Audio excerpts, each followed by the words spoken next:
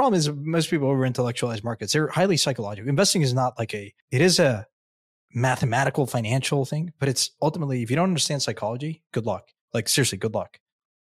If you are an Empire listener, hopefully you've played around on chain. And if you have done that, you know that transferring assets across different chains is a pain, to put it nicely. That is why we are incredibly excited to have the Wormhole Foundation as a partner of the Empire podcast, stewards of the Wormhole protocol, supporting over 30 different blockchains and 6 different runtimes. Stay tuned later in the show. We have a cool thing that you can claim, which is a Wormhole NFT just for Empire listeners. This episode is brought to you by PayPal. Here at Empire, you know that Santi and I are really into real-world use cases and always on the lookout for the next killer blockchain app. We're excited to share that PayPal has arrived in crypto to unveil a way to seamlessly connect fiat to digital currencies. Later in the show, you will find out how you can use PYUSD to check out at millions of online stores. What's up, everyone? Happy Friday or Saturday or Sunday, whenever you're listening to this. We got Santi and we got special guest, Mr. Matt Feiback from Blockworks Research. Santi, Matt, welcome to the show. Thank you. Thanks for having us. It's great to be here. It's great to be here. It's a glorious day to be here. Or as the bad kids like to say, it is a bad morning. So what's going on? How you doing, Santi? I'm doing great. I'm excited because Matt, as you described him, he's the brains behind Blockworks Research. There has been a lot of controversy on Twitter recently, a particular project out there that reminds people of Terra. As always, crypto Twitter always has very uninformed opinions, and has very visceral reaction to certain ideas, like Blast. So now Blast, people seems to be coming around to that project. Lo and behold. So anyways, I think, crypto is a very interesting ecosystem where it's very vocal. There's a lot of noise, and people tend to make up their minds very quickly on certain things, and then they have to revisit and chew glass a bit. But thankfully, we have Matt here who has more informed opinions than 99.999% of crypto Twitter. And so hopefully in this episode, we can get kind of like more into the weeds of like some of the mechanisms for and the project we're talking about. Matt, you can fill us in here, but it's Ethena, right? Yeah. And so people can, obviously it's very topical. So we could start there. There's a lot that we can discuss, but really excited for the pod. Yeah. So I want to talk Ethena Labs with Matt. I also want to talk, there's a little bit of drama with, so Aave's risk manager the last couple of years was Gauntlet, and they announced that they're stopping work with Aave. You don't really see this that much. It's kind of like the analogy I would use would be like a consulting firm firing their client or a SaaS provider firing their customer. I'd love to get Matt's take on this. You would go as far as saying the auditor stopping auditing a particular firm. I didn't want to say that because that implies a certain underlying risk. It's not. It's an unfair comparison. Yeah. You almost, it makes you wonder if it was Gauntlet that terminated the relationship or Aave that terminated that relationship. Yeah. So we'll get Matt's take on that. Whole bunch of other stuff. AI coins are ripping. Santi, you had an interesting poll about what's going to outperform. Is it NFTs? Is it whatever? And at the time, NFTs were the lowest voted on thing. And I said, feels very obvious. I think NFTs will outperform the rest of the market, and got a bunch of funny comments in my DMs from that. So maybe we can talk about that. But before we do that, we are hosting an Empire listening party at DAS. We got Santi to fly in for DAS. Got him to change his flight, and he's coming. So Wednesday, 6 to 8 p.m. The amount of nightmare. Folks, you better show up to this goddamn thing. Yeah. If you're coming to DAS, here are the requirements. If you're coming to DAS and you're an Empire listener, and how can we verify you're an Empire listener, you might ask? We can't. It's a trust thing. So you have to be an Empire listener. But we can I don't know verify. about you, man. I'm gonna be in the fucking door. Just show me your Spotify 2023 top podcasts. If Empire's not in one of those, exactly. Yeah, good show luck me your trying to get Spotify in. rap, baby. So but we can verify that we should throw an Easter egg in some of these episodes. Be like, what is the code? The code. Yeah, exactly. The code is BALD. You have to say BALD at the door, and only Empire listeners will get it. So but we can verify that you have a DAS ticket. So go get your DAS ticket. We hit a big milestone today, which is we just sold our 1,000th DAS ticket. We have 1,000 tickets. Our ticket goal and registrant goal for DAS was 1,200. We are going to rip past that goal, it looks like. I would guess we'll end up around 1,500 or 1,600, which means the hotel or the Hilton where we're hosting it is going to shut us down from continuing to sell tickets. So we're going to, at some point soon, have to shut down ticket sales. Actually, I have a free ticket to give out. So maybe I'll do something special about that because I don't have anyone else to give it to. But hey, maybe this is a good opportunity to, if you're listening out there, maybe the most creative comment on Farcaster will get a free ticket. Because I, as a speaker, right, I get a free ticket. Maybe I'm not supposed to say this, but I do. But anyways, maybe the most creative comment on Farcaster will get this ticket on me. Sure. I don't even know how you have a free ticket, but yeah, sure. At one point you wanted to charge me. That's fine. Sure. Whatever you say, Sandy. All right. So let's we may have to edit this up. Let's get into Ethena Labs. Okay. So Ethena Labs, here's the TLDR on Ethena Labs. It is you know what? I'm not even going to try to do this. Matt, give us the TLDR of why everyone is talking about Ethena Labs this week and what happened. You don't need to go into too many of the details on how it works. I'll kind of pull that stuff out of you. But what happened with Ethena Labs? What was their fundraise? And like high level, what is Ethena Labs? So Ethena Labs has launched the newest stablecoin to the market, USDCE. They've immediately hit their cap of 100 mil in TVL, so 100 mil USDC outstanding. It's a really interesting project, and it's offering something like 27% yield. So there's a narrative going around like, is this the new Terra Luna and things of that nature? So it's kind of caused this huge stir on Twitter. It is not the new Terra Luna. It's employing a pretty interesting strategy in order to actually get that yield back to its holders. And it's a really cool team, and they're building something pretty awesome. Okay, so is it a stablecoin though? My understanding was they don't market themselves as a stablecoin. It's sort of a tokenized hedge fund that is playing like a basis trade. Yeah, so the way I look at it, it is a kind of a yield vault wrapped in a stablecoin narrative. So we've seen like yield vaults in the past have all kinds of strategies, including some actually deploy the same strategy that Ethena is deploying. So that's like a delta neutral strategy where you hold a long position, you hold a short position so that you're not exposed to the price, but maybe you're getting a carry or an interest rate from something like staking ETH or from being short perps, which has a negative funding or has a positive funding rate, which returns yield to shorts. So Ethena kind of looks very similar to those yield vaults of a past era, but wrapped in the stablecoin narrative where actually if you deposit into the vault, you receive this USDCE stablecoin collateralized by those positions. So there's two products here, right? There's USDE, and then there's SUSDE is my understanding. So USDE, and maybe we can walk through both of those. So USDE is just the stable coin that's pegged to the US dollar, basically.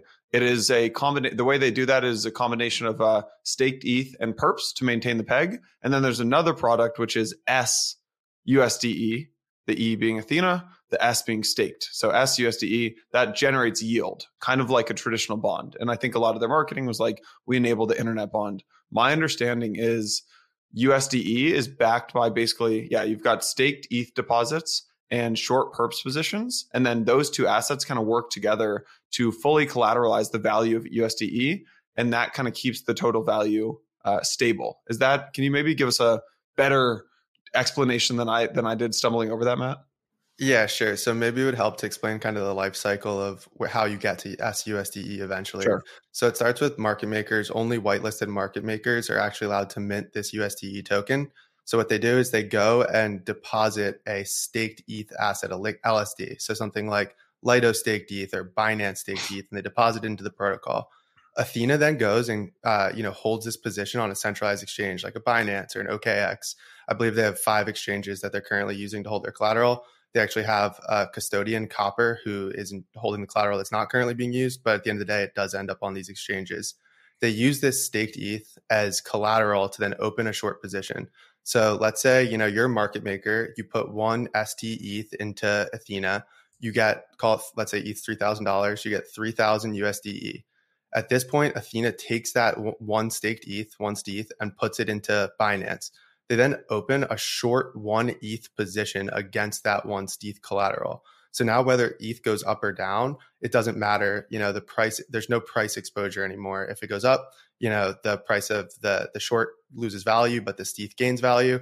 Likewise, if it goes down, the short gains value, but the ETH loses value. So you're what's called delta neutral at this point. And that's what's collateralizing that 1 USDE outstanding. Anyone who has USDE can then go stake it with the Ethena protocol to not only get yield, so the yield that's the result of both the staked ETH yield, which is 2.6% or something like that, as well as the yield from holding those short positions, because right now the funding rate in crypto is really high. So shorts get paid a lot to hold their positions open. But additionally, you get shards, which is like Athena's version of points, with speculators thinking that there'll likely either be an Ethena governance token airdrop or maybe even a USDC airdrop at some point. How scalable is this model? I mean, and can it work in all kinds of market conditions? Meaning, your point is a good one, which is now you're getting paid a lot if you're going short. It's no like reverse this model or implement this model 9 months ago. Can it work? Yeah, so that they have pretty good back testing data on their website, and it actually can work. But Athena already makes up 5% of total ETH open interest, which as that number scales, likely the funding rates will come down, meaning those short positions will get paid less yield from their funding rate. Funding rates will come down and the token will have less yield. Additionally, it's really only in a bull market that we see these egregious annualized funding rates where something like 20, 30, 40, even 60, 70% is paid annualized by longs to hold their positions open. So the answer is it's a lot tougher to have this type of product in a bear market. And then additionally, even in a bull market as it scales, once it gets to, in the billions, it likely will no longer have that same type of return that it does today. So, okay. So the yield right now is 27 or so. People are like, okay, they don't know where the yield's coming from. You're the yield. So that goes down. Is there a point where the yield reaches a certain point where it no longer is interesting, attractive to people? And I guess then that mechanism sort of people leave, and then there's sort of like a natural equilibrium where the yield kind of settles. And do you have a sense of where that could be? Is it 6%? Is it 8%? Is it staking plus? There's a few things to keep in mind there, which is one, there's a risk that, the staked assets depeg. So ETH isn't actually completely pegged to ETH. There's also risk in the exchange, in the custodian, so in Copper, and there's also risk in the exchanges. So, you have to price these risks in from my perspective. And, the way I look at it, maybe like something like 5-6%. So it's definitely not zero. There is risk in in using this protocol, but the yield is, very promising. Another aspect of the yield is from the inefficiency in the funding rate market. So funding rates aren't equal across all exchanges today. That's likely because not all, high value market makers are plugged in across all different exchanges. So Athena will actually help these funding rates become more efficient across different exchanges. Additionally, the yield is actually far above 27% right now because only half of the USDCE is actually staked. So it's almost double that. It's worth noting that's annualized based on the last week's data, and funding rates change every hour. So, it could be drastically different than that in reality. I would say if the funding rates if the interest on, SUSDE came down below 10%, it now starts to become like, is this really a positive EV? Is this really a good expected value versus the risks that are involved? But whether or not the market really cares about that or just cares about getting these points, that's definitely up for debate. Matt, can you explain just funding rates again for people who don't know what they are, and like just what are funding rates in crypto? Yeah, so perpetual futures are, a novel instrument in crypto. It's really only predominantly for crypto assets that this type of derivative trades. If there is a aggregate long bias amongst traders looking for leverage, so if more traders out there want long leverage than short leverage, longs have to pay shorts in order to hold their longs open. Likewise, if there's more interest, if there's more volume looking to short an asset than long an asset, shorts have to pay longs. And the funding rate's paid at an hourly cadence. So when you look at Ethena and they say, over the last week, the average funding rate has been 27% annualized in our favor. Really what that means is taking every hour over the last 7 days and then annualizing it over 365 days. That's, 27% longs are paying shorts to hold those longs open. Okay, so funding rates are the fee that perps traders need to pay based on the kind of sentiment to the market. If more traders are bullish and are long, they are paying the short traders a fee, and obviously vice versa. So in this current environment, ETH, the other thing that happened this week, ETH hit 3K or touched up on it. So traders are very bullish ETH, which means the funding rate is positive, which means that the long perps holders are paying the short holders here. And right now, the rate, what's the funding rate? Like 20% or 23% or something? It's different across exchanges. Like on Binance, it's about 11%. So longs are paying shorts about 11% annualized. But if you go look at an exchange like DYDX, it's closer to 80%, or Vertex, or some of these dexes. So when I see on Ethena that I'm getting this 27% number, that's basically you've got a 4% yield coming from staking yield, which is like the consensus rewards, the execution level fees, and the MEV block builder bids, and that's 4%. Then there's another 23% coming from the funding rate. And is it right to say that Ethena gets that 23% because the longs are paying Ethena due to Athena's short positions? Correct. Okay. Got it. What happens if sentiment shifts bearish? Like I think Santi was asking about 9 months ago. So if, let's say, I have a feeling Athena's going to rip, and next 18 months, Athena does super well. But then one day sentiment changes, we go into a bear market, funding rates flip. What happens to this at this point? So we actually have a report on Blockworks Research where we do a lot of back testing of different perps over the bear market and the funding rates to do with those perps. I believe it's called basis trading. If you search up Blockworks Research basis trading, it'll pop up. Historically, even in bear markets, funding rates do trend positive. Yeah. And so likely, if Athena didn't have $1 billion, it would still be a profitable strategy. But likely they may think that the caps that they're able to deploy during a bull market, meaning, right now the strategy is highly scalable. So if it grows too big in a bear market, it could have a large implication that, maybe funding rates would be negative in the bear market. And all of a sudden now Athena is actually losing money to hold these positions open.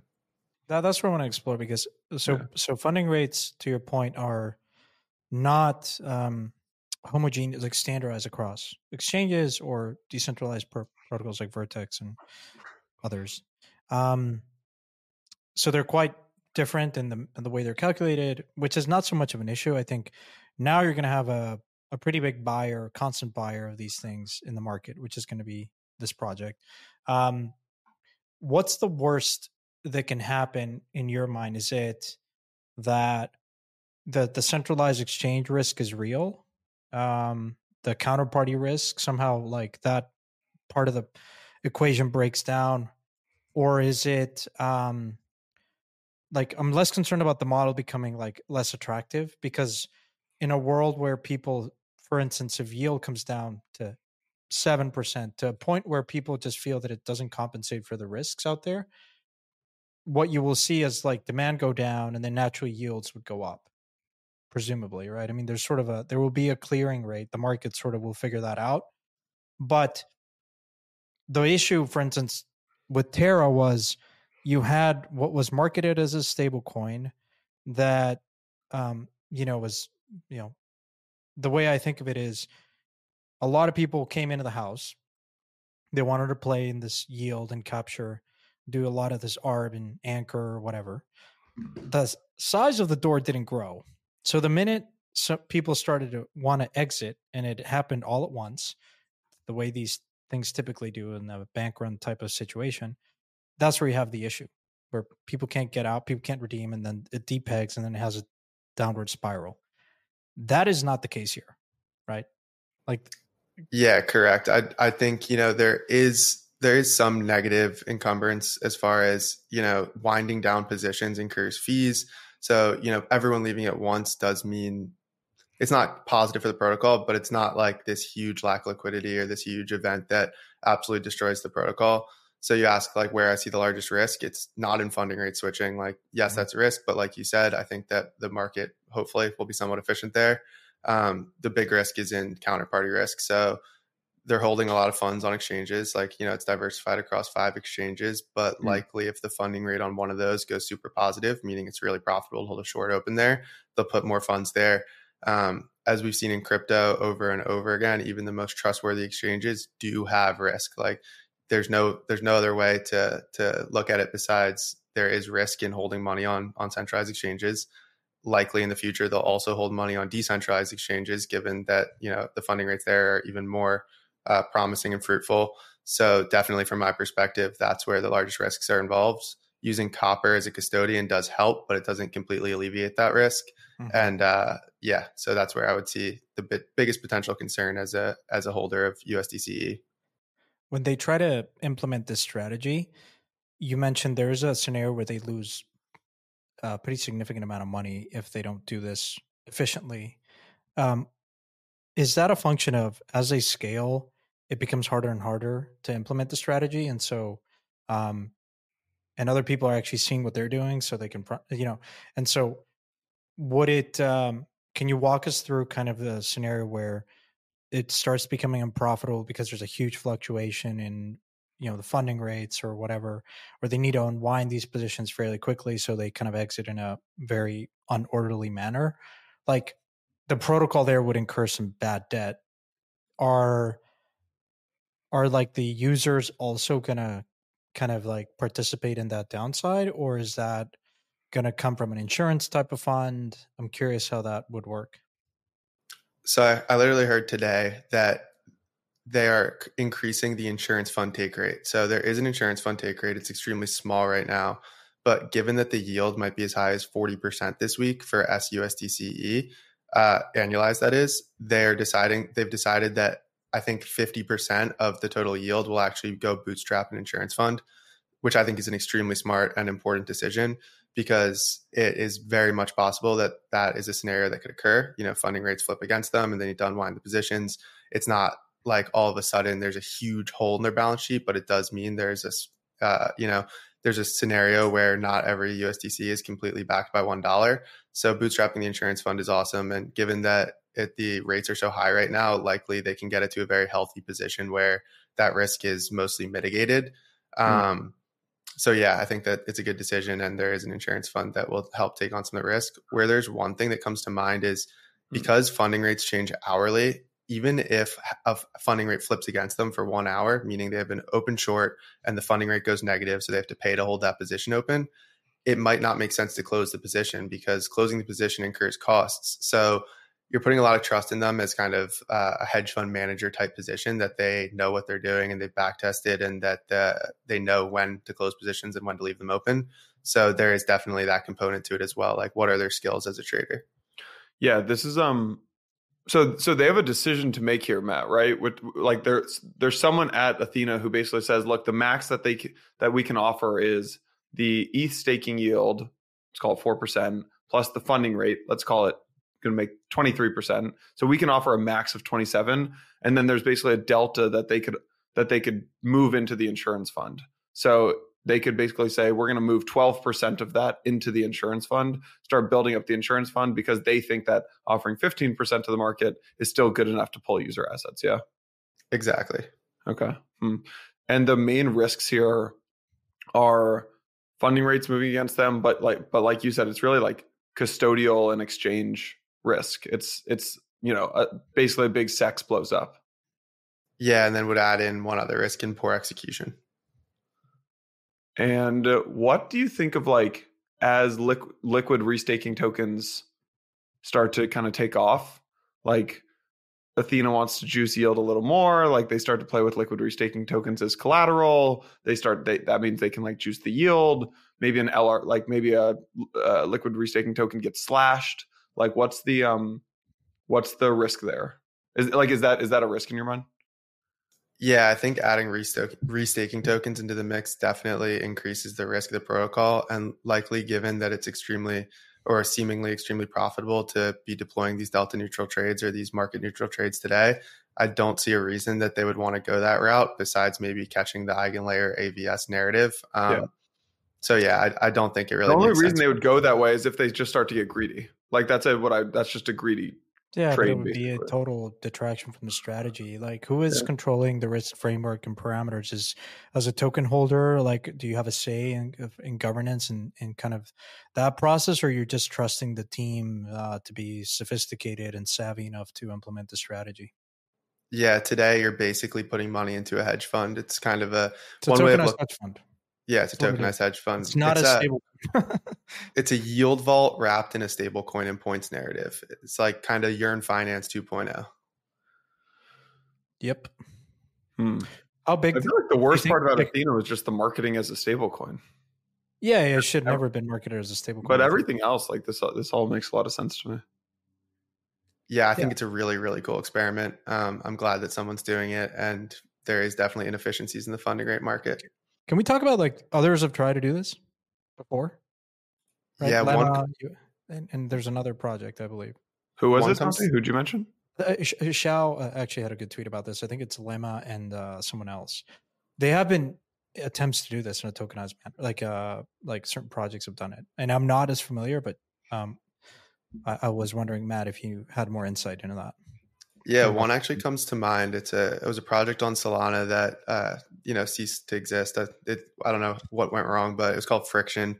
So they had a token vault that I was an investor actually in them. I was an investor too. Yeah, it was really cool, really cool. Yeah. But deep in a bear market, without the points narrative, without the stablecoin narrative, it didn't work. I forget the exact strategy, but it was something like longing SOL, staking it, so getting some 8% or something like that per year from that position, and then shorting it on, I want to say Mango Finance or one of the other perp stacks over on Solana. And so very similar, but it didn't have that idea of you didn't receive a stable coin in return, and there were no points at the time. So it didn't really see a whole lot of didn't see a whole lot of interest from the market, at least not even in its slightly comparable to Ethena manner. Can we talk about so the added element here is that you receive out this stable instrument, and then has some utility that you can then go use in other parts of the ecosystem in DeFi, like the composability element of that, right? It's a big added feature, is what you're saying. Yeah, so there isn't really a whole lot you can do with it yet, but you would imagine that as USDC, it's a brand new product. As it gets more integrations and you're able to do it more with it, there is that added element that actually does have some value.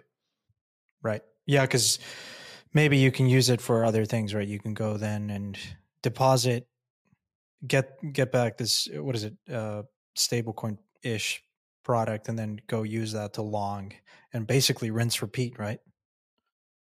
Over and over and over. Sounds like what very well could end up happening. Yeah. That would add a bit more. Yeah, I guess on the user side would add more. Does it? I mean, how is that any different? I'm trying to think of like, if you're a user and you do this in a scenario where you can like take it out and then like rinse, repeat over and over to juice more yield. In the same way people are doing that with Compound, right? And just farming it, right? You're depositing USDC, borrowing DAI, like doing that loop over and over again, right? See the same thing. See the same thing with Steth, very predominant trade. I guess in this scenario, the way it would look would be you deposit as a market maker, you deposit Steth into Ethena, you get USDC, you borrow Steth against it, and you'd continue looping it to try to juice your yield. I think today, like a lot of the interest in Ethena is likely these shards, which is their version of points. So people, attempting to get an airdrop of some sort, whether it be an Ethena governance token or USDC or some combination of the two. And, we're just at that point in the market where that's something that it seems everyone is interested in and wanting. Are you doing it? I'm actually not in Ethena right now, but I probably should be. I've just been extremely busy, so haven't had time, but I definitely would be. Yeah, you would. Okay, and this is not. So this is, now that I understand it better, this is nothing to do with Luna. Like Luna blew up because this reflexive design. Luna got minted, sold to zero to protect the UST peg, and the anchor yield was subsidized at 20%. Was never really sustainable. It's a totally different thing. I saw a lot of comparisons on Twitter, but they're completely different things now that I understand it better. Yeah, there's no comparing them. Yeah. Then there's this other interesting thing, Matt, that we were talking about in the Telegram chat with the Ethena guys and with Guy about their go-to-market strategy and like the Ethena. The way I understand it is Ethena is going to be providing L2s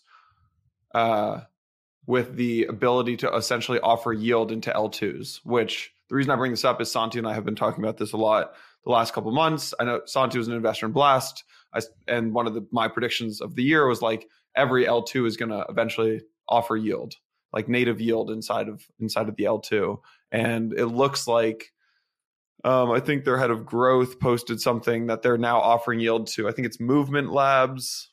I'll pull this up. Mode Network, which is built on OP Stack, Parallel Phi, which I don't know, but they're an omnichain L2, and Movement Labs, who Santi and I are both investors in. And they said here are the L2s that have announced integration of Ethena Labs as native yield. There's 5 more coming that should drive another $500 million in TVL at least. L2s are the new yield consumers.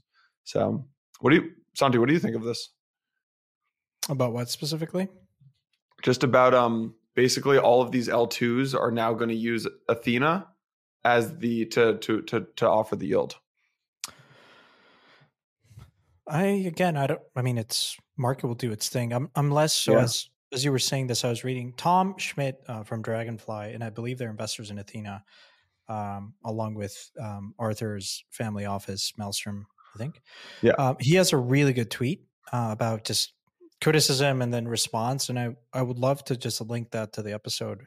One of the things that I want to go back to on this, like we're talking about funding rates, and the risk is, quote, quote, USDE is screwed when funding rate goes negative. And he says, which is, I want to call this out because I think it's important. Funding has only been net negative 10.8% over the past 3 years, and only for very small periods of time. So effective to a few basis points per day, which is an interesting stat, actually. And so he says this is mitigated by the insurance fund, which also accrues buffer during periods of positive funding. And the way you can further mitigate this is potential risk tranching via the governance token or staking the future. This problem is also self-correcting as shorts close out versus self-reinforcing. So I think the interesting thing here is like funding rates, like Ethena is not the only player in these markets. And so, yeah, exactly. This is what I'm talking about. And like, there are a fair amount of people that are going to try to arb this out and correct itself, right? So I think that's the most important element here of how this mechanism works, because they're not the only player. There'll be a very big one in funding markets. But if things get out of whack with one particular exchange, whether it's centralized or decentralized, these things tend to even out because there's a huge arb. Say one exchange, like the funding rate shoots up, then that like naturally gets arbed out, and like it sort of like settles. So this is a great thread. I mean, I won't go into all of it, but we should link it because it's important for people to just read it and digest it. Yeah, we can read a couple of these. I mean, Tom said it's, people are upset. Basically the way Tom lays this out is like, people are upset about this, and then his counter. So the first one's, it's not a stable coin. He goes, yeah, it's not marketed as one. You can't guarantee 27%. It's a Ponzi.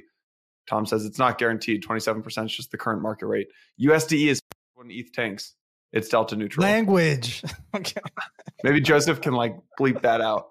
Yeah, we're very liberal with language. We're not woke podcast. I actually think Spotify dings us if we swear too much. So Is it really? Yeah. So anyways, we'll link it. No one's listening. A lot of swear words in this thread, Tom. So yeah, Tom, keep it. I'm actually speaking at Penn. If anyone's going to be there, I'm speaking at Penn Blockchain Conference or UPenn something or another tomorrow with Tom on a panel. So I've been to that conference. It's actually pretty nice. Yeah. So, Matt, what are we missing here? Anything else on Ethena we should talk about? No, I think that people who are buying into it just need to realize like what they're what's collateralizing their position, what the risks are. But it's a really cool experiment, and I'm excited to see it grow. Nice. Like we've been skewing negative, just being critical of it. What's the added benefit? What's the positive scenario here? It works beautifully. It scales a lot. People are earning some nice, juicy yield on it. Other than financial engineering and capturing some nice yield, like what else? I guess like a nice experiment in terms of capturing yield for people. Yeah, I think it's cool. Most people don't have the ability to go and automate a delta neutral trading strategy. So giving, open access to this type of investment or this type of strategy is really pretty cool. Yeah. Agreed. All right. Well, shout out to them. Like I met them last year.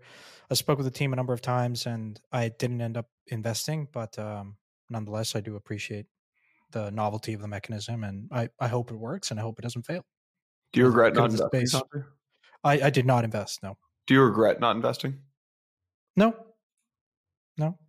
Cool. Matt, will there be a token? I mean, everyone's speculating yes. Like, at the end of the day, Ansem was in their round. A lot of people in the round I don't think would be investing if there wasn't a token. But I've also heard rumors the airdrop is going to be USDC. I have no idea. Nothing that's actually believable. But who knows? The new meta was last cycles was Kobe in your round. Now it was Ansem in your round. All right, let's talk Gauntlet leaving Aave. Matt, for those who don't know, Matt leads a lot of our governance work. A post by John Morrow, one of the co-founders of Gauntlet. Gauntlet is leaving Aave. It's always been Gauntlet's mission to make DeFi safer and more efficient for users, et cetera, et cetera.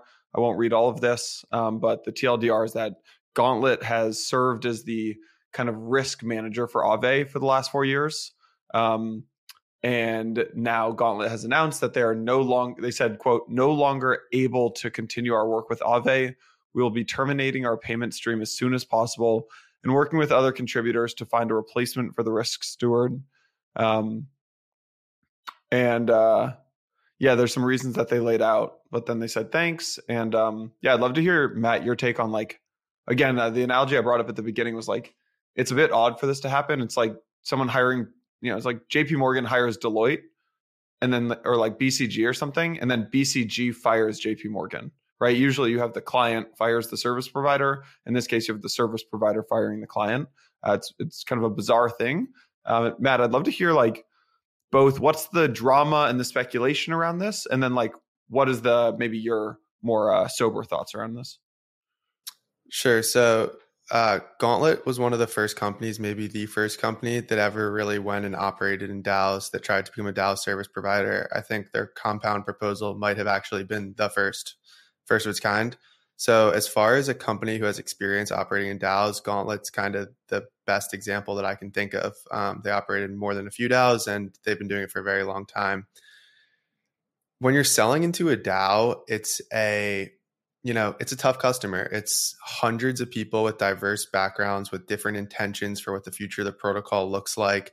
And it's impossible to please everyone. My speculation would be that a loud voice, maybe even a single loud voice in the DAO, was able to make their life as far as operating within Aave so difficult that it just wasn't worth the headache to them.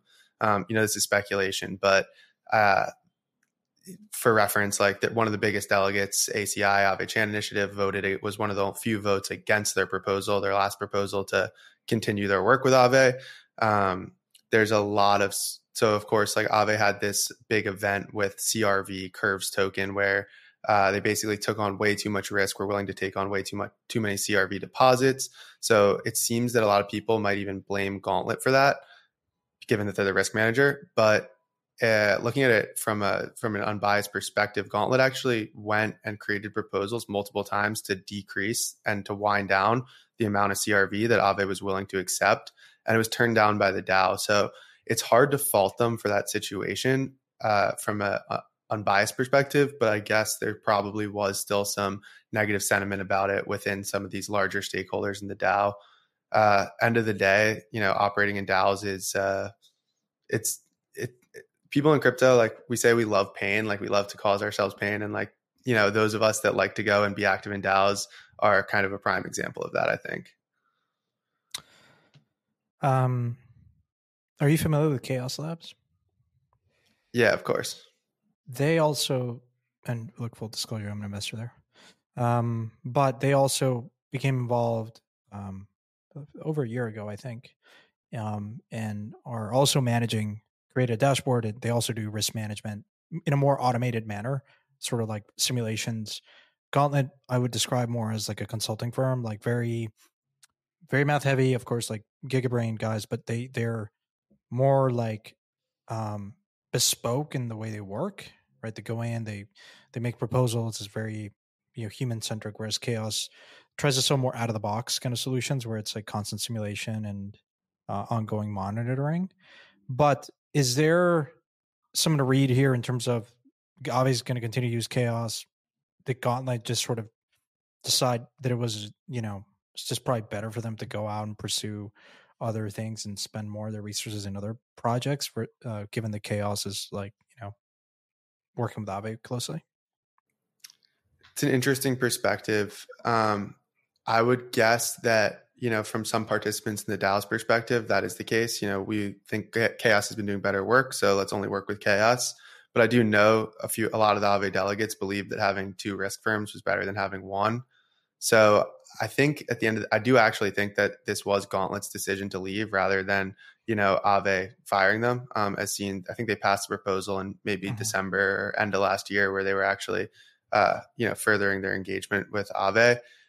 So yeah, like to some extent, did Chaos come in and kind of eat their lunch? Like maybe that is the case, but also I think that probably one loud voice in the DAO, potentially the one you have pulled up right now, kind of just made their operations in Aave such a headache that it wasn't, worth their Matt, time.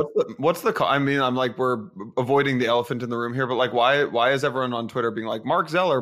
Like, what's the? So I saw before we go there.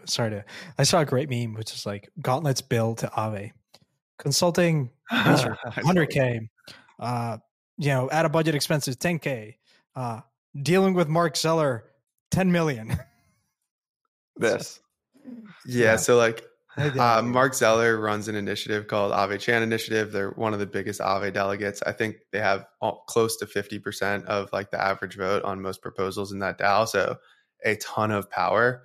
At the end of the day, it is a decentralized protocol. It's not like whatever Aave Chan wants happens. But when there's a single actor with so much power in a DAO, it definitely becomes important that you're able to work with them efficiently and effectively. So if there's any animosity there, it's probably going to be a non-starter for your future success and ability to have a happy working life while working with your partner that is this protocol. What do you if think? You were, it's not like you as an observer and seeing all of this unfold, like would you have done anything differently if you were in either Gauntlet or Aave's position? Second, what are your kind of main takeaways for governance in general, management of DAOs, and submitting proposals? I think from the Gauntlet and Aave perspective, like if I'm there probably wouldn't be anything that I did differently. It's difficult. If I was Gauntlet, maybe I would have tried to pursue through it. And like, if I decide Aave is this important part of DeFi infrastructure that is critical to the future success of our space, maybe I'll try to push through it and continue to like assert myself and let it blow over in the long term. But other than that, like I do think Gauntlet has been doing a pretty good job as far as being a risk manager there. Being Aave, it seems that some of the actors that wanted Gauntlet gone got what they wanted. So it's hard to speak on behalf of everyone. Others, for instance, I know are sad they're leaving. And then as far as governance in general, it's tough. Like governance is broken, but it starts with the token holder. So like the reason governance is broken isn't because of delegates, it's because of the token holder. They go and delegate.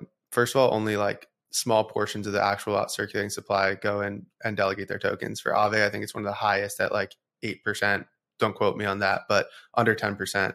And then once they delegate, they just forget about it. So it's not like they're holding their delegates accountable. So if they disagree with the decision that's being made, they go and talk to them. Like that doesn't actually happen in crypto at all. So the problem kind of starts at the token holder level, like between, delegating and forgetting, and then also between voter apathy. So people who just hold tokens and then don't vote at all.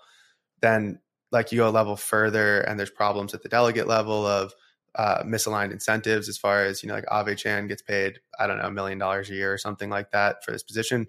I'm not actually negatively commenting on that at all, but there's incentives to ingrain yourself in these DAOs in a way where you continue to have your own incentive rather than just act in the best interest of the protocol. So like, how do you make that a more fair and efficient process? Like, how do you have delegates get paid at the end of the day? It's almost a full-time job, so they should be getting paid.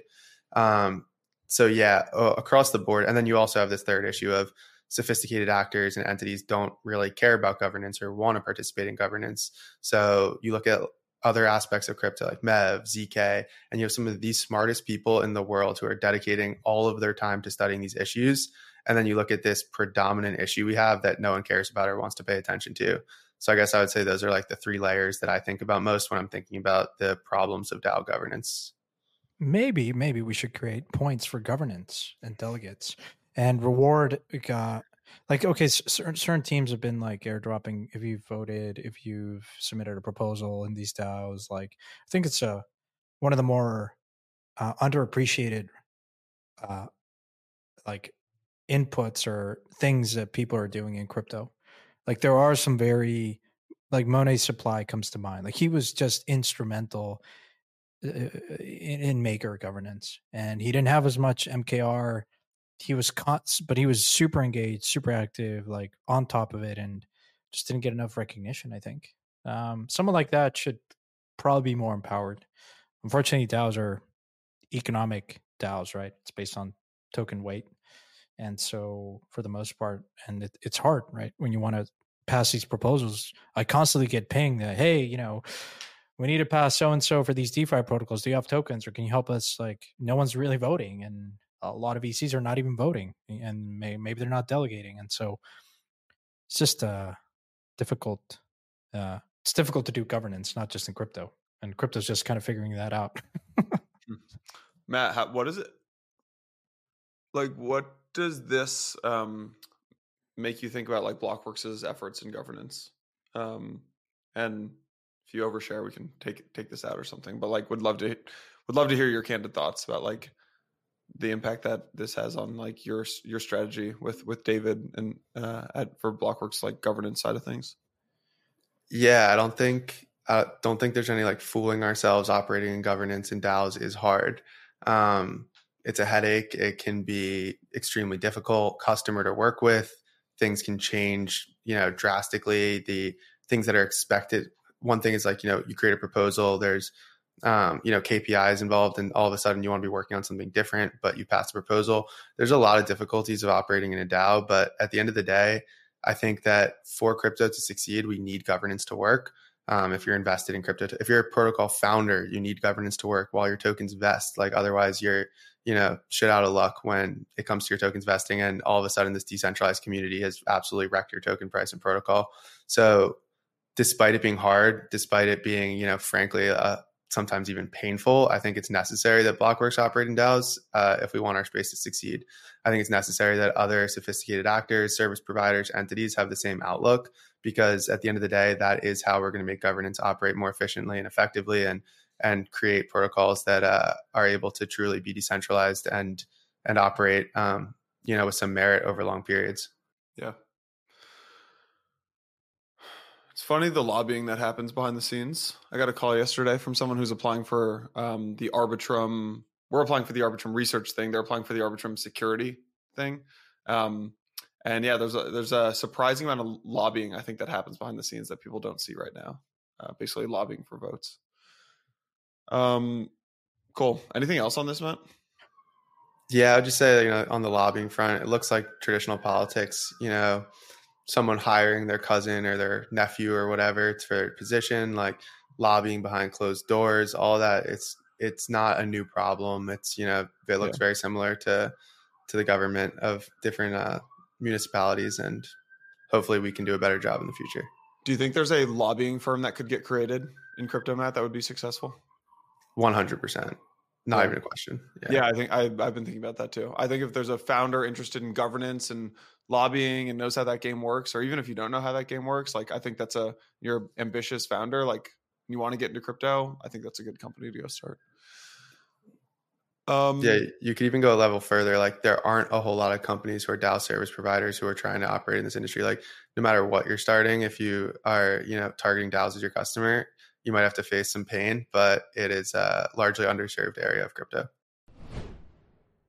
Hey, everyone, wanted to give a big shout out to today's sponsor, Wormhole Foundation, stewards of the Wormhole protocol. If you are like Santi and I and you play around on chain, you know how bad the cross-chain experience is today. Well, Wormhole has set out to solve that, powering cross-chain transfers for over 200 different multi-chain teams, including some of the best like Uniswap and Circle. So what does that mean for you, the Empire listener? This opens up a huge number of multi-chain use cases across DeFi, NFTs, governance, oracles, and more. By supporting over 30 different blockchains and 6 different runtimes, including Sui, Solana, different ETH L2s, Ethereum, and a whole bunch more, that means you have now the most powerful interoperability platform at your fingertips. If you're a developer, you'll be excited to hear that Wormhole provides an extensive suite of tools and infrastructure so that you can securely build multi-chain applications. But don't just take our word for it,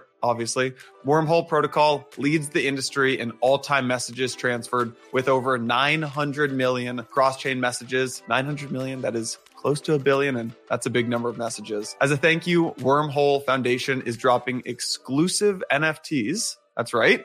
We got some exclusive NFTs for Empire listeners. Hit the link in the description to claim your unique Wormhole NFT today. The days of not using crypto for really anything in the real world are over. It is time to start using crypto in everyday transactions, whether that's shopping online or just buying a bagel on the street. We're excited to tell you about PYUSD, PayPal's entrance into Web3. PayPal is proud to share an open letter to the crypto community that outlines their commitment, their roadmap, and their goals in the digital currency space. PYUSD seeks to transform how you interact with your digital assets. Available today, you can send your crypto to your PayPal account, swap it for PYUSD, and then use it to check out at millions of stores. PayPal invites you, all the Empire listeners, to be a part of this journey. Hit the link in the description of today's episode to read PayPal's open letter to the community. It gives you a really good sense of what their vision is. Take the next step by signing up for a PayPal account today. The future of crypto payments starts with PayPal. Santi, my good man, you tweeted something. You said, assume you're bullish. Here, I'll share the screen for anyone watching on the tube. You said, assume you are bullish ecosystem X. What outperforms? It was L1 token, like ETH or Solana or, AVAX or whatever it is. Sui, whatever you want to say, the underlying token. Then there's NFTs. So if you think ETH does, you're bullish ETH, you then like Pudgies will outperform, or you're bullish Solana, Mad Lads will outperform, or apps, right? If you're bullish Solana, maybe Jupiter outperforms, or if you're bullish ETH, maybe Uniswap outperforms, and then there's C results. So the 33.6% of voters said L1 token, 29% said NFTs, and 22% said apps. And actually, at the time when I voted for this, apps were higher than NFTs, and NFTs were in last place. What are your thoughts? I'd love to. I can't see your vote here. What do you think? What's your vote? And I don't know if there were any comments on this post that made you change how you think about things, but would love to get your take. Oh, definitely the comments changed my mind. I hear a grain of sarcasm in that. I generally think that if you're bullish in the ecosystem, I've historically done a levered bet through a combination of that. I don't think it's like one or the other, but strictly outperforming historically, I think it's been like highly reflexive. Like NFTs have the highest beta. Second to that are apps, and then it's also a difficult exercise because you have to get timing right. The farther out you go on the risk spectrum for NFTs, right, you have to get the timing right. And for apps as well, like DeFi, for instance, if you look at like DeFi Summer, vastly outperformed Ethereum. But if you compare DeFi tokens relative to ETH, they've been on a downward spiral and haven't really recovered. Right. And so, it depends on the timing and I guess your conviction and your ability to time these things, and how you're implementing the strategy. Like NFTs, I've borrowed against my base stack. So I had a bunch of ETH, would borrow a decent amount to buy, punks and other collections, and then with an intention to rotate at some point. And like, in retrospect, like that strategy, I wouldn't recommend it to people. Like it has like NFTs are not only liquid instruments, right? But Um, also, when the price of when ETH ran from 25 to 4,000, some of these collections actually don't hold their floor relative to the base asset. So that's also puts you at liquidation risk. But yeah, like the more obvious one I've privately kind of talked to you about this, like I had this idea of like, I really like the Solana as an ecosystem. I think the NFT ecosystem there is going to have a pretty meaningful like growth. There's a wealth effect because of airdrops. How do you get exposure to that? Well, Mad Lads is the number one collection that has run up quite substantially. It's now 20K. Tensorians is one also, which is double kind of whammy. Not only is it a nice collection, top 3 I think, but also there's speculation around the airdrop, and it's a good marketplace. So you also have exposure to the NFT like trading a la Blur. The question is like, does it outperform Sol? Probably, most likely. I mean, Mad Lads has outperformed Sol, right? The floor of Mad Lads on a Sol price, you thinking of it in Sol basis, has gone up quite substantially, right? There we go. Yeah. So November they were worth $2,000. Now they're worth $20,000. So they've gone up 10x. 10x, right? Since November. Yeah. So, yeah, look, I mean, I think just to round it out, it's also, I've had a lot of conversations. I actually would love to get your opinions on this, both of yours. Like, will infrastructure continue to outperform, or will applications like actually like outperform this time as we get more usage? Depends on the chain, depends also on the project, right? But it's a long-winded answer. No, it's a good answer. How I'm doing it now, it also depends as the portfolio grows. Like, I was having this discussion with someone that I kind of really respect and consult with, and we're also of the mind that like it depends. Like, if your portfolio is, as it grows, like maybe the proportion of like base token that you want to hold is different, right? Than if at various portfolio sizes, it also kind of factors into how you want to approach this type of strategy. Yeah. Well, there's another element to this too, which is this like idea of these tier 1 NFT communities getting airdropped tokens in this cycle, which has never existed. That's before. Very true. Very true. Yeah. Great. So, point. Like Pudgies, what's a Pudgy worth right now? 60K USD. Like, do you think that you will? Yeah, there you go. Oh no, share this tab instead. Here's the price of Pudgies. Yeah, so a Pudgy is about 60K. It's 19 and a half ETH. It was like 4 ETH in December or something. 3 ETH. Yeah. So 60K is crazy to buy for an NFT. Obviously, it's very expensive amount of money for a JPEG. But do you think that you will get airdropped more than 60K worth of value for a Pudgy in this entire cycle? Probably, right? There were people. I had 2 calls with teams that are thinking about airdrops, and they're thinking Pudgies came up for sure. Yeah. I mean, there are people at Blockworks who made 50 plus K from the dim Pudgy's airdrop alone, right? And that basically buys your Pudgy right there. So, Matt, I'd love to get your take on all this. Yeah, I mean, I don't know if you're going to get 60K out of your Penguin, but you'll definitely get a nice solid portion out of it. Would be my guess. Mad Lads are another good example. Like you mentioned, they 10x, but you got a couple grand in Pith. You got like $5,000 in Dim. You're about to get the Wormhole airdrop, which a lot of people are speculating is going to be one of the bigger airdrops ever. So definitely we're seeing this narrative of like you hold these blue chip NFTs and you get airdrops, especially if you're interacting with the protocol, whether it be like, getting some badge on Discord or something of that nature. So yeah, like at the end of the day, I don't think you can disagree. Like your point, Santi, that NFTs are the highest beta and then apps and then the ecosystem token. Like, I think it's very hard to disagree with that. I think that's pretty much factual. And then, you add on that layer of if you have, call it 8 figs or more, like you're probably not able to allocate as well to NFTs and maybe not even to apps. And then as you go down that scale and have lower amounts of money, you can play around a little bit more in some of these more liquid, lower volume pairs and NFTs. So yeah, I think it depends on the person. So Matt, my lizard brain is like, I don't think of NFTs as investments. This is sort of my philosophy. Oh wow, that's an interesting take. I like I know they are, Here's but I'm a yeah. collector. When I collect things, I've never sold an NFT. I've only sold one, Yeah. actually. Well, two. Bored apes that I got gifted, because I never minted. I got gifted bored apes and I sold them. And the second one was also an NFT that I got gifted. And the team that gifted it to me, it was an NFT island thing. Someone from the community wanted to buy this island, and I was like, it feels weird to sell something that I got as a gift, but they were okay. They were like, you should sell it to this guy. I was like, all right, but I don't. You just become, there's too much emotional cachet to these things. Like when I collect things, I'm like, I don't want to. Yeah.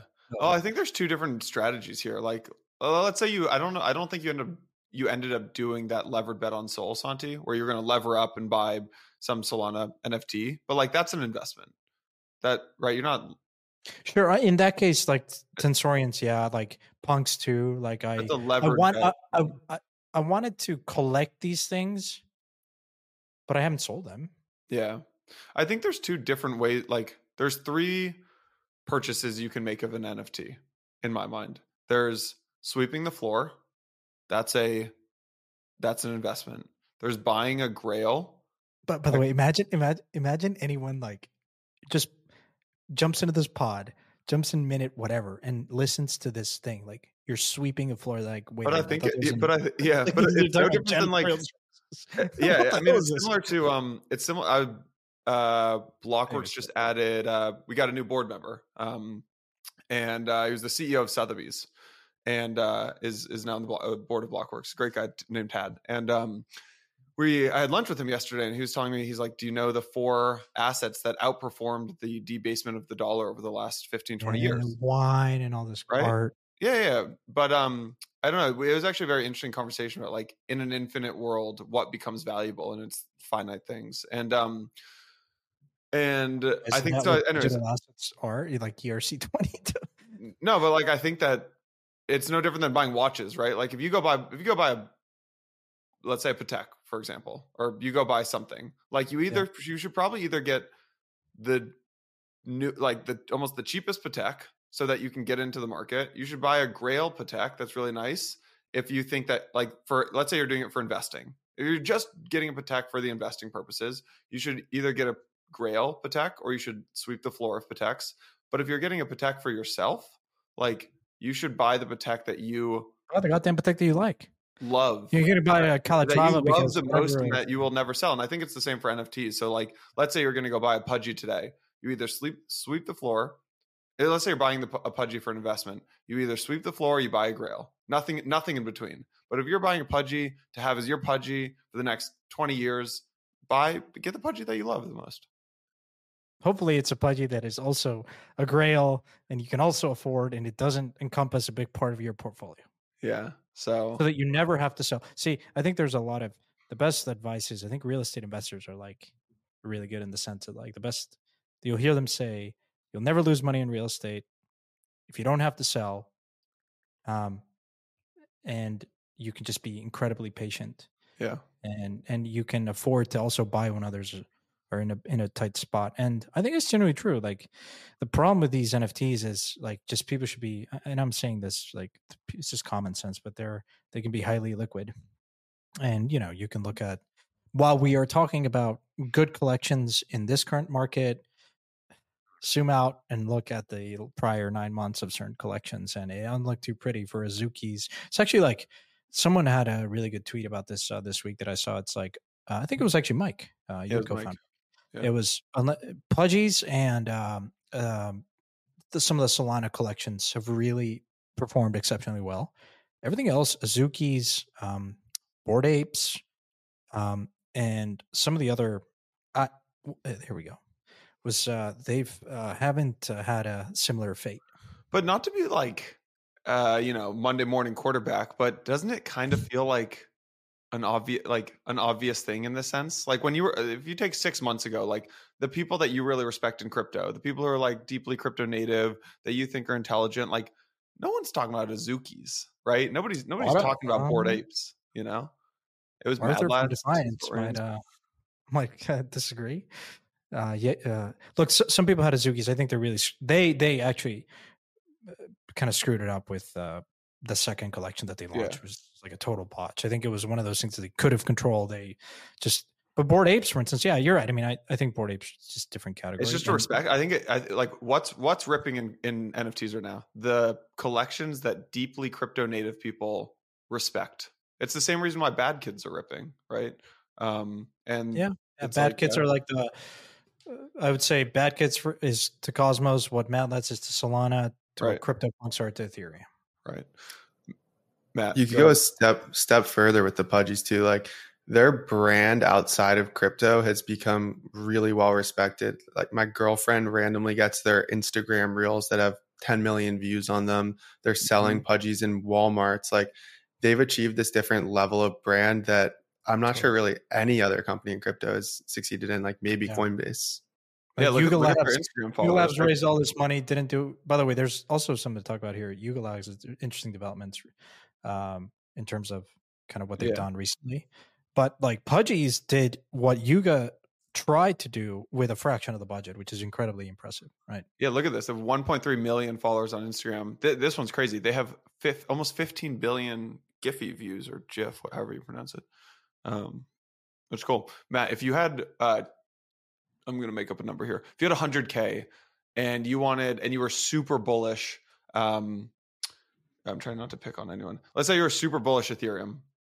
You're like, you gig along Ethereum, whatever. Are you buying ETH spot? Are you levering up and buying ETH? Or are you buying like some ETH collection? We'll use Pudgies here because it's been ripping. I'm probably long roll-ups. So like nothing on Ethereum or Ethereum. I'm probably long like OP, ARB, probably mostly OP and just sitting on it for like, depending on the time frame, but for a 6-month time frame, call it 12-month time frame. Like I think that's how I would get my beta exposure to Ethereum through L2s, specifically maybe OP. But I think Pudgies are a good bet. You know, if you're talking about 100K and you're spending 60 of it on an NFT, it's a very large portion to be in one item, especially. But like I don't think you can go wrong there. But yeah, like at the end of the day, if I'm bullish in the ecosystem, like I'm going for beta. Like I'm probably not longing the ecosystem token. I'm sure I'll have a good amount of it, but on a shorter time frame, like something that I'm not holding for the rest of my life, something that I'm planning on, selling in 6 months, 12 months, whatever. Like I'm definitely, looking for more beta, whether it be through NFTs or through roll-ups / apps, doesn't matter. But yeah, for Ethereum specifically, definitely roll-ups. The long L2 is one I've heard from multiple people. And in terms of the ratio of like, if you believe in Ethereum, well, like something like ARB, Arbitrum, like the ratio of how an L2 should trade relative to an L1 probably grows is an opinion that I've heard from some folks, and I generally agree with that. And I'm biased, of course, because that's how I actually express my exposure to Ethereum. Like I certainly have ETH, but by virtue of investments in L2s and other like middleware infrastructure of is how I generally think it's like not too far out on the risk spectrum. Like you'd certainly have to be opinionated on a particular L2. You could have a basket of them, but as a whole, I think like if Ethereum does well, L2s do better. I think as a basket, they just have to because or like with Eigen in the mix, like I feel like Eigen is like the saving grace for Ethereum in many ways, like especially this cycle with like liquid restaking and ABS and all that stuff. Like if Eigen doesn't work, then I'm more bearish on ETH. So so by virtue of that, I think you want to have exposure to the thing that's pulling ETH this cycle, which I think is, you can talk about an ETF, but it's Eigen plays a big, and L2s rollups play a huge part in that. So I'm just thinking of the catalyst that would drive the L2. In the same way that like DeFi was a big drive of Ethereum and interest in Ethereum as like the first killer use case back then. But it feels like DeFi, you kind of was a little bit less sustainable in terms of the whole, yield farming kind of wave. Whereas the L2s are like far more sustainable, I think, because they'll see the more usage, they'll, and I think that's probably a better, like I would feel more comfortable this cycle holding some like an L2 token for longer and maybe not even rotate back to ETH. I think you always I mean, I think of it as a growing the ETH stack at some point. Like you want to think in ETH terms, but I would feel more comfortable holding longer term an L2 token or something like Eigen versus a random like DeFi project. What's the over under on Eigen FDV at launch? 30. I said Yeah, 30 agreed. today. Yeah. 3 handle, baby. Yeah, I said 30 in the chat so. today. How long it stays there? Probably longer than Starkware. Did you invest in Eigen, Santi? I passed in the 1 billion round. I passed And in that 1B. is- Let's go. That was last year. Yeah. Right? With January Calvin? just when we had them on the pod, yeah. Yeah, exactly. Crazy. Well, can't catch them all. Can't catch them all. Matt, do you or actually both of you guys, when you are long something, like let's say, okay, so Matt, you think that this L2 trade is going to work out. Will you just go kind of spread across like your 2 or 3 favorite L2s, or will you pick one? Like, or let's say it's next gen blockchains, like, or whatever you want to call this bucket of like Sui and Move. Like, are you just like, I don't know, I've got $1,000, I'll put 500 in Sui, 500 in Aptus, or are you picking one? Or Yeah, I'm picking one. I mean, I spend 24/7 in crypto. I'm supposed to have opinions on what's better tech, what's more in the narrative. So like diversification amongst the basket isn't really something I'm interested in. I think that I have the ability to like pick, and I'm wrong a lot, but like I have the ability to, with a thesis, go in and say, I think that this one's the one that's going to outperform. And then, sometimes I'm wrong, but at the end of the day, as long as I went in with a thesis, and if the thesis is proved incorrect and I close out that position when that happens, it's still a win in my book. Blockworksresearch.com. There's your plug. Go get a sub, folks. Prices go up March 18th. Yeah, Yuga Labs, interesting stuff this week. So they both acquired Moonbirds. Is that the name? Proof? Moonbirds? Santi, you're muted. So Moonbirds, and then they let their CEO Daniel go and one of their co-founders step back in. Any thoughts on this? Santi, any thoughts? Yeah, it's Kevin Rose thing. I don't know what Yuga's end game is at this point. Mike, and get the balance sheet of Moon and launch a token for it. I think there's a lesson in there of like raising too much money. In theory, sounds nice. In practice, I think makes you do dumb shit. I think they have one more shot. Other side, if it actually is a really cool game, world, ecosystem, then, Yuga actually still has a chance at coming back in the narrative. But I think that's kind of their final shot. Look, I hope it works. There's just too many people that would probably be affected if it doesn't. And you never want to see you remember like the company I'm thinking of in Web2 is Magic Leap. You remember them? Yeah, like, of course.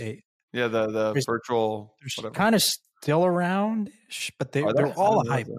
There was a ton of money. They consistently raised a bunch of money, but they haven't delivered. And then, just a lot of money that got burned.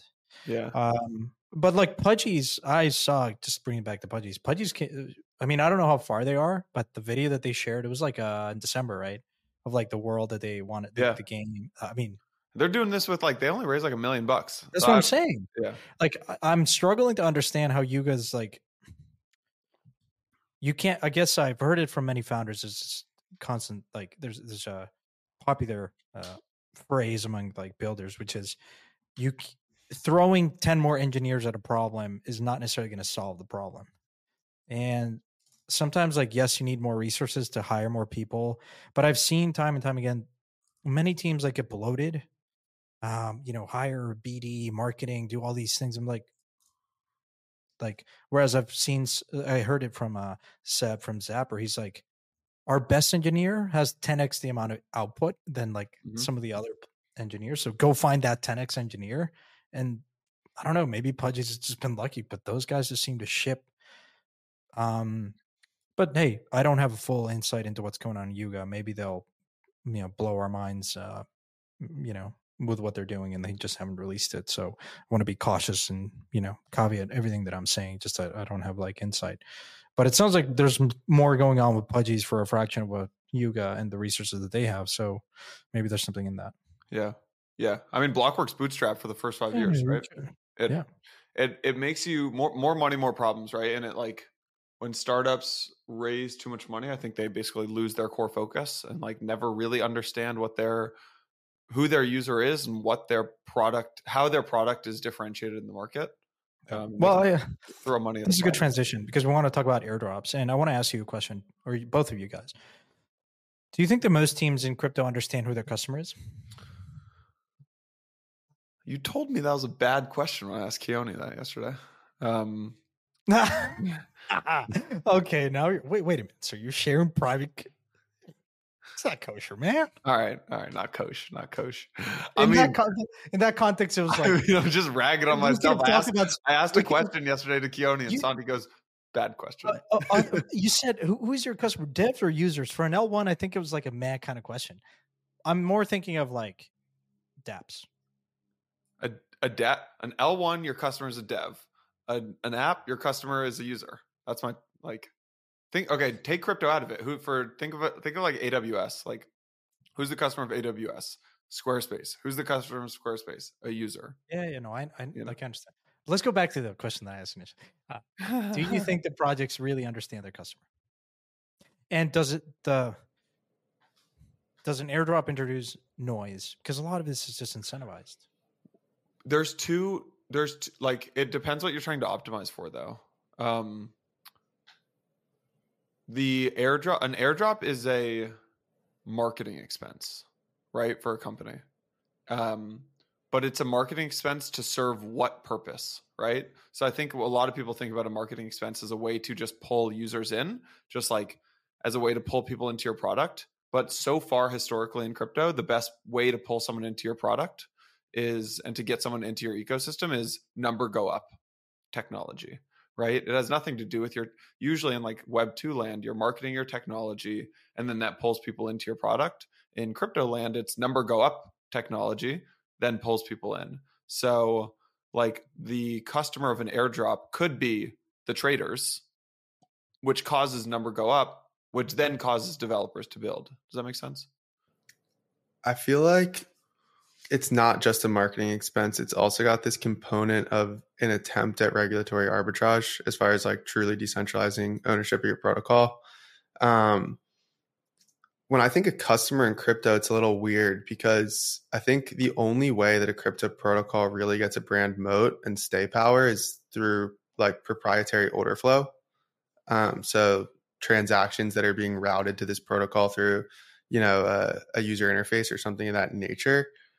And I don't think airdrops really help you get, proprietary order flow or exclusive order flow. So at the end of the day, I don't think that, those two things are super connected. And no, I definitely don't think most protocols know who's using their application. But I think it'd be very difficult to get a good sense. Like we have a sense of what kind of users on crypto Twitter, but we don't have a sense of who's doing all of the stablecoin transfers on Tron. And we don't have a sense of, or at least I don't, of a lot of different aspects of who crypto users really are. Yeah. Sort of a necessary thing. I think airdrops are going to continue to happen. I think teams, it's sort of a table stakes, but perhaps what would be wise is to not give out the entire airdrop allocation at once and reserve a lot of it down the road to be opportunistic, strategic, as you get to understand the customer better. Like simple things like Jupiter, right? Or Blur, like you have certain rounds as you go, right? You want to sustain trading activity and interest. Like you have a constant drip of airdrops to keep up the KPIs that you're optimizing for. Whereas other teams just kind of give out all the, airdrop at once. And it's, I think it's not probably wise to do that. I feel like it hasn't worked so well. Like I'm thinking of Vertex as a good example of a protocol who had, different epochs and rounds of giving out their token. And the second it turns off, all of a sudden, volume, or at least a large portion of volume leaves. And they successfully, incentivized a significant group of traders to then have some brand loyalty and use their UI, use their UX, use their protocol. But I'm not even sure that has proven to be a worthwhile endeavor as far as the amount of money that these protocols are giving out versus the number of users that they're onboarding. Well, that's the other thing. So if you're Vertex, do you just, what's the answer? Not even introduce an airdrop? I think the airdrop was a good idea. Like it did bring some users. It was just an expensive way of bringing some users. What do you think, Santi? I don't know. I mean, it's a difficult, you can't make generalizations, right? I mean, you could look at Uni, and it was forced its hand because Sushi tried to vampire attack it, but Uni became Uni at a different time, right? I mean, there was just a lot of these things. Now everyone expects a token and points. And so it's like, all right, well, I think it is difficult. Like you were talking about Ethena, like, are people expecting a token? Most likely. There have been projects that have gotten away by just saying, hint, hint, wink, wink, there's a token coming at some point, but 2 years in, they haven't released a token. I don't know, man. I think it's a lot of these discussions are difficult because we have like 100,000 users on chain, less. Man, I do think, like, if you believe that, like, we're going to get to millions of users, like, I don't know, just build a good product and have points-ish and maybe build loyalty. I don't know. Like something like Vertex, like if you're a perp protocol, if you allow people to like do swaps, have like meaningful utility, then I don't think you need an airdrop. I don't think you should rush it.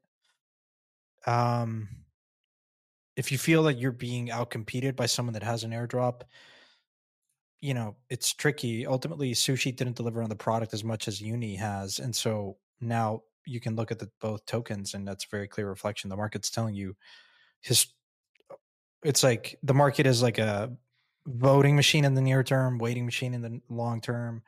I tend to think like the really good teams that are excellent product builders should have conviction in the product that they're building, that it is just vastly superior, and they can copy that on the margin. It is open source, whatever. But I wouldn't rush into an airdrop or a token, even in this market. And I appreciate everyone's thinking now because, prices are up and it's a good time to launch. I wonder if what's the Ben Graham quote, Santi, that you just said? Short run, the market's a voting machine. The market's a voting machine on the near term. Machine, it's a weighing machine in the long term. So you want to be a really heavy protocol. Crypto does this weird thing. The thought there, I think, is like short term, it's basically just based on like what people like. Long term, it's based on like the value that accrues to something in the cash flow that it spits off. But in crypto almost like extends the time horizon for the voting machine component because of culture and cults, I would say. Like Bitcoin is the ultimate meme coin. It's like memes and like adding culture into the market and adding like cults into brands basically extends the time horizon for something to be for the market to be a voting machine as opposed to a weighing machine. I don't know. It's just an interesting idea. Yeah, markets stopped being very rational, not just in crypto. Long time ago, like really long time ago. there was this good chart I saw about like we are moving to a dopamine economy. It made me think of it. I'll try to find it. I'll find it. No one's thinking about like what JPow's doing. Everyone's looking at Nvidia earnings. See if the market's going to be sustained. It's so nice. Interesting times. Oh, this is it. Here, let me show you that we can wrap on this. Everything has moved. There's slow traditional culture to fast modern culture to dopamine culture. It used to be play a sport, then it moved to watch a sport, then it moved to gamble on a sport. Went from newspapers to multimedia to clickbait. Went from film and TV to video to TikTok. Went from albums to tracks to TikTok. Went from views on a gallery wall to viewing on a phone to scrolling on a phone. Handwritten letters to voice, email memo to short text. Courtship and marriage to sexual freedom to swipe on an app.